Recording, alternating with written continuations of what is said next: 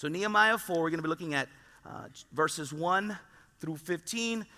As always, if you guys don't have your Bible with you, we encourage you to grab a Bible from beneath the chair, and we're going to have the passages up on the screen for you guys to follow along. And it starts off like this, verse 1. Now when Sanballat heard that we were building the wall, he was angry and greatly enraged. And he jeered at the Jews. And he said in the presence of his brothers and of the army of Samaria, "What are these feeble Jews doing? Will they restore it for themselves? Will they sacrifice? Will they finish up in a day? Will they revive the stones out of the heaps of rubbish and burn ones at that?" And then Tobiah the Ammonite was beside him, and he said, "Yes, what they are building. If a fox goes up on it, he will break down their stone wall." My first point to you guys is this: opposition will come from the outside. There will be opposition from the outside. Right off the bat, you have these two bullies, Sanballat and Tobiah, and they're building the wall. Nehemiah and his people, they're building the wall, and they start making fun of them. "What are you all doing? You feeble Jews," trying to discourage them. "You think you can build a wall?" And then Tobiah, and I picture Tobiah, a little short guy. You know how there's always a big bully and a little one? You know, he's like, yeah, you think you can build a wall? He says, even if a fox goes up there, it won't be strong enough, and it'll crumble, tear to pieces. Opposition will come externally, will come from the outside. People are going to try to discourage you from doing God's will. I'm reminded this past semester for Re-Engage, which is a marriage ministry that we hold here at Grace Bible Church. There was this couple in one of the small groups who was going through some real difficulties. So much so that they had to separate in the middle of the semester. The guy went off on his own. And then God transformed his heart, and he realized this is not right. So he came back and started making things God's way, try to do God's will, God's way. And I sat with him at Starbucks, and he was telling me his journey, and he says, first of all, I accepted Jesus Christ as my Lord and Savior, and that was a change. And now I want to do God's will, God's things, but I'm getting so much opposition. I'm at work, and my buddies make fun of me because I'm trying to read devotionals. Or my buddies tell me, what are you doing with your wife? Stay away, man. Go have drinks with us. And he's saying it's hard, but I'm sticking to it. Opposition is going to come. Anytime you try to do the right thing at work, your coworkers are going to criticize you. Your family. Opposition will always come. I'm reminded of how I was speaking to some of the founders here at Grace Bible Church. And when they told their family they were going to start a Christian church, the small group, the 8 families that gathered, their family started opposing them and saying, what are you doing? You're betraying us. You're betraying your religion. One of the gentlemen told me that they literally would get phone calls, threats. Some of the families were businessmen, and people would call them and say, if you want to do business with me, you better not open up that church. Opposition was coming from everywhere, but yet they stayed faithful, and I'm so glad they stayed faithful, because look at where we're at now. It was hard. Myself, coming to Grace Bible Church, I'll never forget, my biggest opposition was my wife. When someone invited us to Grace, we showed up and we were freaking out like some of you are, if this is your first time coming back from a Catholic church. This music was like, what's up? We never had a bass player up here doing this. All these people raising up their hands, and we sat in that little corner over there, just us, and I thought to myself, and I've shared this before, what did I do? But then we heard the message, and we came out of here, my wife and I looked at her, she says, wow, we learned a lot, we did. And it was good. I had already put my trust in Jesus Christ, and God was making a change in me. I was reading my Bible, and I loved it. And my wife said the next Sunday, now let's go to my church. Really? I thought you liked it. No. You know, I really want to stay to my background, where I was raised. So one Sunday we go to Mama's church, one Sunday we go to Daddy's church. And it was back and forth and back and forth. And I remember after probably 3 months, I told my wife, enough. I was growing and growing in God's word, and I was just telling her I can't anymore. And our biggest argument that I can remember was that Sunday morning. And I told her, look what we're arguing about. Where to go to church, where to hear God's word. My wife was my biggest opposition. Some of you here have that. I know it. I hear it all the time. My husband doesn't want to come to church. My wife doesn't want to come to church. My family tells me that I'm betraying them. Opposition will come when you're doing God's will, when you're trying to grow in Him, with Him. But I love the way Nehemiah responds. If you look in verse 4, he says this. He says, Nehemiah speaking, he starts to pray and he says, "Hear, O our God, for we are despised." He says, "Turn back their taunts on their own heads and give them up to be plundered in the lands where they are captives. Do not cover their guilt, and let not their sin be blotted out from your sight, for they have provoked you," I love that, "to anger in the presence of the builders. So we built the wall, and the wall was joined together to half its height, for the people had a mind to work." My second point to you guys is this: opposition should be handled through prayer. Opposition should be handled through prayer. So Nehemiah and his people started getting discouraged and mocked and ridiculed and made fun of. And Nehemiah doesn't say a word. He doesn't answer back. What does he do? He prays and he says, "Hear, O God, handle this for me. Turn back their taunt on their own heads." And I love what he says, they provoke you. They're mocking you. They're insulting you. They're trying to discourage you. And he prays. And continues to pray. That's how he fights opposition. That's how the founders of this church did. When they would get threats, when they would get this external opposition, they would just pray and persist and keep on going. When CJ and I were at our worst when it came to what church to go to, I came to Chad because what I was doing is I was rebuking her. I was saying, look what God's word says. How can I go and listen to this guy who, first of all, there's no Bibles in the pews, and I'm listening to this guy tells me I want to learn myself. And the more I learned, the more I disagreed, not with everything, but little things. So I was just hitting her with these things. I was lashing back at my wife. So one day I came to Chad and I said, "Chad, it's not working. What can I do?" And Chad said, "Pray." And I prayed. And she's here now. And we're together. And now we're so united, and our marriage is just, it's not where it should be, but it's a lot better.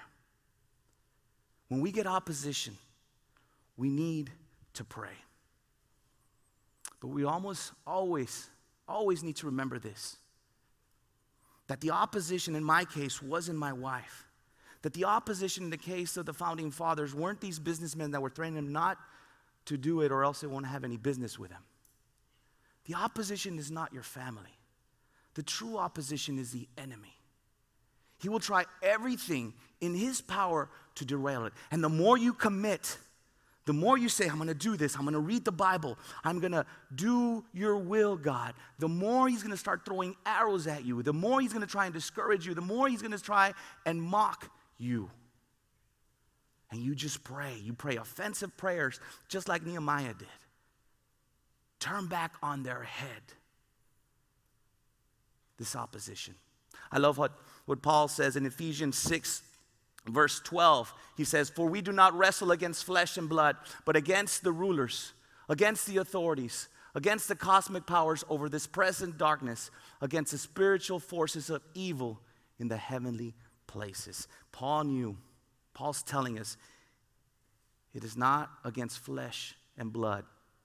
It is against the enemy. But he conquered. And he conquers all. So we must pray. We need to make prayer our first priority, not our last resort. In everything we do, we need to go to him and ask him for help during these distractions, during these oppositions, during this discouragement. Church, we're going to launch off and build a new building. Believe me, we're going to get opposition, both from the outside and from the inside, just as Nehemiah did. But the neat thing, and before I go on, the neat thing that after all this, after all the mocking, and after Nehemiah turns to God and starts praying, look what he says. They finish up to half the wall. It turned on them. What they believed when Sanballat and Tobiah said, oh, you know what, we're discouraged, we won, kind of thing. And after they prayed, look what they did. They rallied even more, and they finished half the wall. But then the opposition continues. In verse 7, he goes on and says, but when Sanballat and Tobiah and the Arabs and the Ammonites and the Ashdodites heard that the repairing of the walls of Jerusalem was going forward and that the breaches were beginning to be closed, they were very angry. And they all plotted together to come and fight against Jerusalem and to cause confusion in it. And again, he says, and we prayed to our God and set a guard as a protection against them day and night. Now you see that they got opposition all around. From the north, the Ammonites, from the south, the east, the west, everywhere. All around them, opposition as they got closer and closer to finishing the wall. As they got closer and closer to finishing God's will, opposition got stronger and stronger. But they kept on praying. Verse 10, it says, in Judea it was said, the strength of those who bear the burdens is failing. There is too much rubble. By ourselves we will not be able to rebuild the wall. And then our enemies said, they will not know or see till we come among them and kill them and stop the work. At that time, the Jews who lived near them came from all directions and said to us, 10 times you must return to us. My third point is opposition will come from the inside. Opposition will come from the inside. So opposition will come from the outside. Try to discourage, mock, whatever they can do. Any opposition is always from the enemy. When you're trying to do God's will, when you're trying to do the right thing, the enemy will try to derail you. We must keep on praying, but also we will have opposition from the inside, internal opposition. Look what it says. The Jews were starting to be discouraged and started questioning themselves. Is there too much rubble? Is this over our head? They started fearing and started believing that they were going to be killed. They started to doubt themselves. The enemy tried to disunify them. Like I mentioned earlier.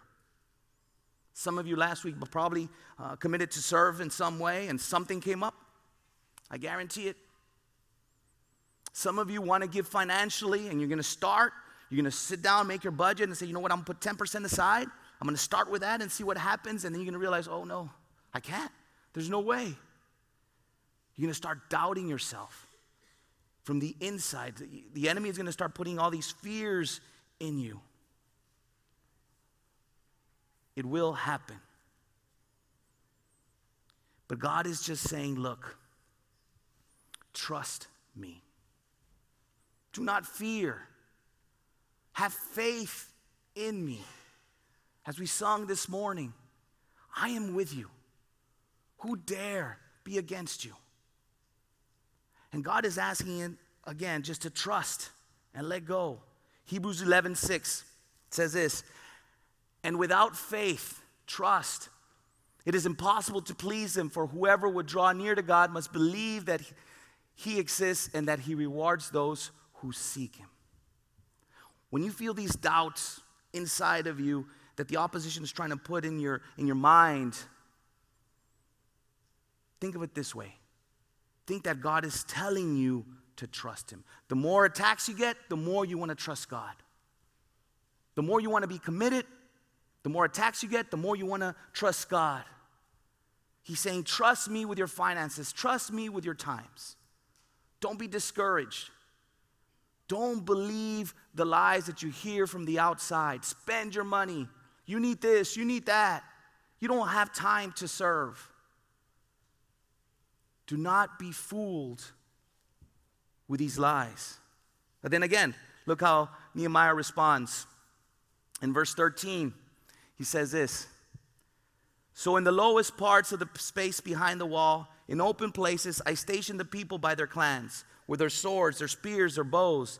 And I looked and arose and said to the nobles and to the officials and the rest of the people, Do not be afraid of them. Remember the Lord. I love this rally speech. Who is great and awesome, and fight for your brothers, your sons, your daughters, your wives, and your homes. When our enemies heard that this was known to us and that God had frustrated their plan, we all returned to the wall, each to his work. So when the people started getting discouraged and started getting doubts in their head, he goes, hey, time out. Remember who's behind us. Remember who's in front of us. We've got God on our side. And God frustrated them. Not Nehemiah, not the people. God frustrated the opposition. When our enemies heard that it was known to us and that God frustrated their plans. It's not about us. It's all about him. See how God will fight for your battles when you're trying to do God's will, when you're trying to do God's way. And we need to rally together. Whenever discouragement comes our way, whenever doubts happen, whenever opposition comes, pray and let God fight your battles. We'll turn to chapter 6 now, because the opposition continues. In Nehemiah 6, verses 1 through 4, it says, Now when Sanballat and Tobiah and Geshem, the Arab, and the rest of our enemies heard that I had built the wall and that there was no breach left in it, although up to that time I had not set up the doors in the gates. So the wall is done. It's literally almost finished. It just needs the doors and the gates. Sanballat and Geshem sent to me, saying, Come and let us meet together at Kephirim in the plain of Ono. But they intended to do me harm. Nehemiah knew what they were up to. And it says, keep on going. And I sent messengers to them saying, I am doing a great work and I cannot come down. Why should the work stop while I leave it and come down to you? And they sent to me 4 times, it says, in this way. And I answered them in the same manner every time. So, my final point to you guys is this. Opposition will come through distractions. Oppositions will come through distractions. Here comes Sanballat again. And he's saying, hey, Nehemiah, come on, man. Let's talk about it. He knows that the wall's almost done. This is his last attempt to try to distract Nehemiah. And Nehemiah responds, why should I come off the wall when I'm doing a good work? Guys, I think this is probably one of the most oppositions we get and we will get, are distractions. Some of you guys are probably distracted now thinking, oh man, what am I going to have for lunch? When is this going to be over? It's going to happen, distractions. Like I said, you're going to want to serve. Something's going to come up. You're going to be distracted. So ask yourself, what is distracting me? What is more important to me? What is so important that I need to get off the wall to do God's work? Why don't you come to corporate worship every Sunday? I know sometimes it's hard, but what is a priority? Is Sunday being at church a priority to you? Or is there some distraction? Kids' sports event. Something. You fill in the blanks. Is financially giving a priority to you, or is there some distraction? I'd rather spend my money elsewhere. What are you being distracted with your time? What is so important, if you think about it? What is so important than to come and to serve God, who's given everything to us? Think about it. Because when a church comes together, when a church gives even half its time, when a church gives even half financially, great things come. Imagine when they a church gives it 100% of their time. A church that says, I want to serve, and there's lines and lines of people wanting to do coffee. And there's lines and lines of people who want to usher and greet. And we don't have to shut down the children's ministry because people are lining up saying, I want to serve. Man, I've seen good things happen from this church. I've seen great things. Again, re-engage people volunteering as leaders, so many marriages have been restored through Reengage. I've heard time and time again that through the small groups, people have come to trust Christ. People have told me that through the small groups, they have relationships that are so awesome, friendships. I've heard time and time again when people start giving as I did, biblically and faithfully, that their lives are transformed. I've heard time and time again that people have trusted Christ and they want to be baptized.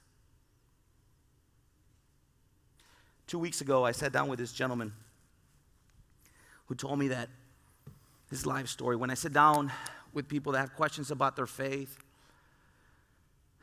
they come to me and I sit with them, and I love doing that.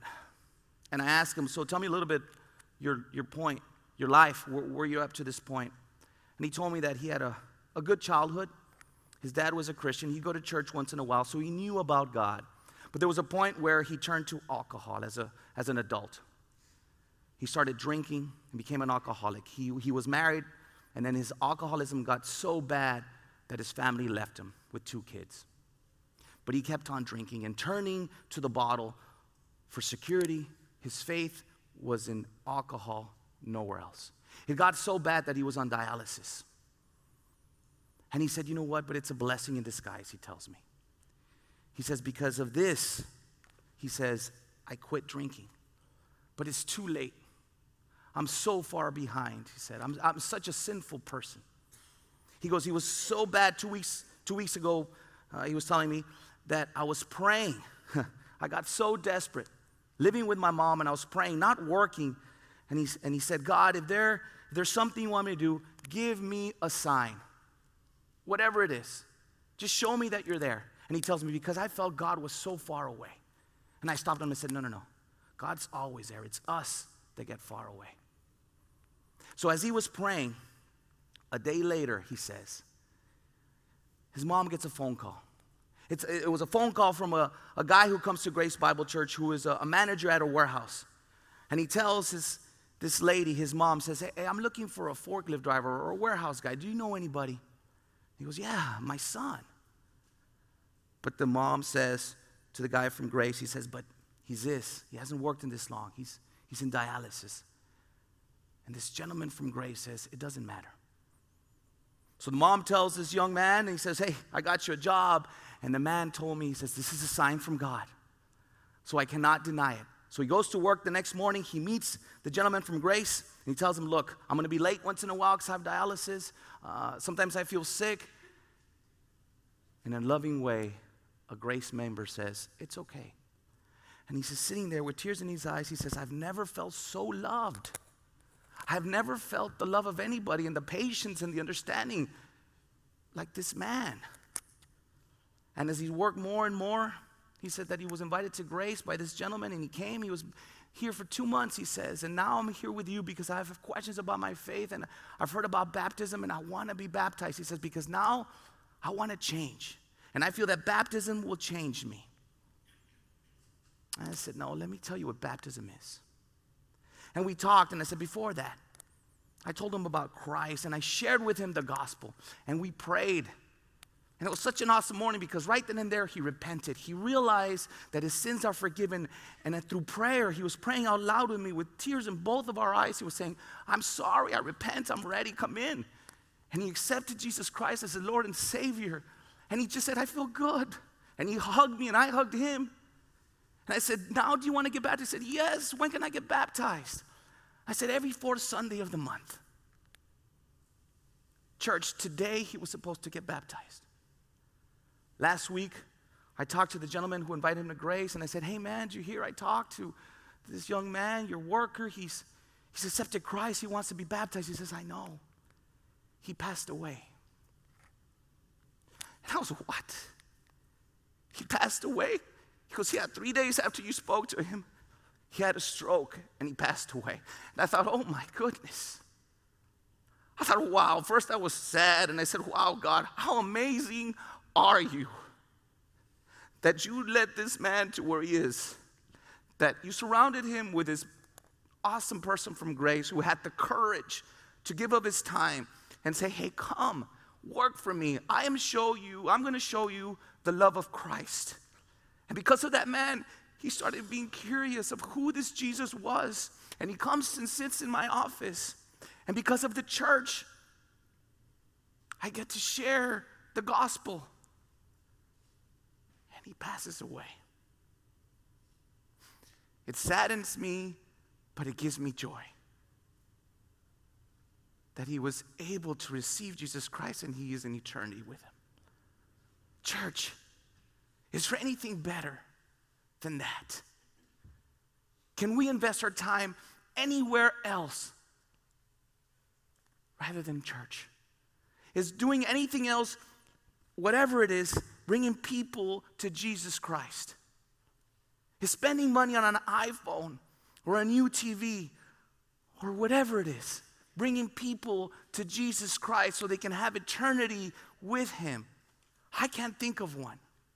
Can you? Think about it. Pray about it.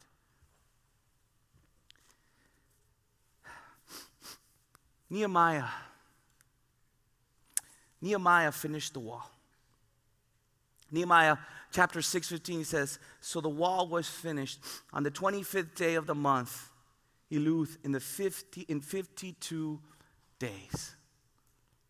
After all opposition, after all distractions, they stayed focused to do God's will. Because when we do God's will and God is behind it, the wall will be built. You put God behind you, you put him in your heart and want to do his will. Tough as it may be with oppositions, it will happen. Trust him. Trust God. Pray through any opposition.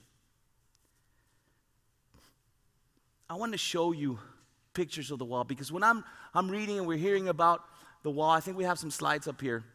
This is not a little wall. It's not a white picket fence. This is not a chain link wall. This is some images of what the wall might have looked like. I mean, this is a wall. But yet everybody rallied together through opposition, through difficulty, through sacrifices.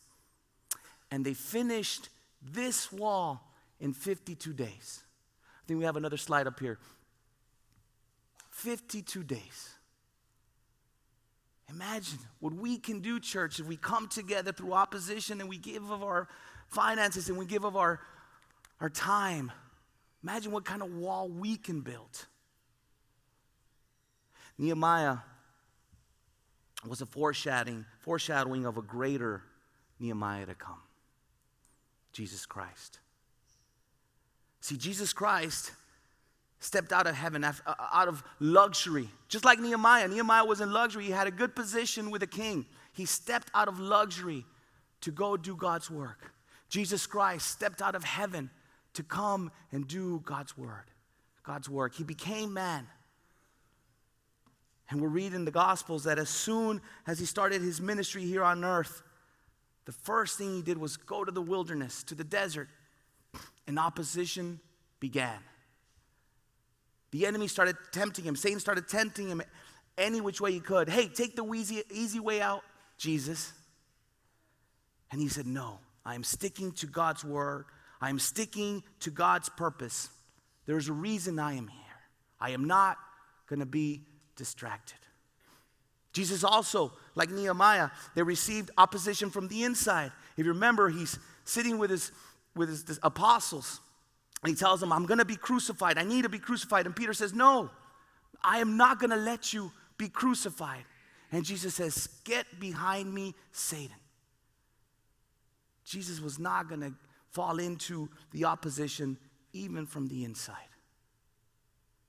And as Jesus was mocked and ridiculed and in front of Caesar, Julius, he says, defend yourself. And Jesus stays silent. And as Jesus hung on the cross and they were still mocking him and making fun of him, saying, if you really the Messiah, come down from your wall, the cross. And Jesus said, I am not. He stayed because he had a purpose. He had a plan. He came so that our sins would be forgiven. we too must be like Nehemiah and not come down from our wall, no matter what distractions we may get, no matter what opposition we have. We must stay strong and know that our God is with us. And when we do that, when we unite, great things are going to happen. And I can't wait. Let's pray. Father, I just thank you so much that your son is such a great example, Father, of not being distracted, of not falling into temptation. Father, we are never going to be as strong and faithful as Jesus Christ, and you don't expect us to. Father, just help us to put more faith in you, to trust in you, as difficult as it may seem.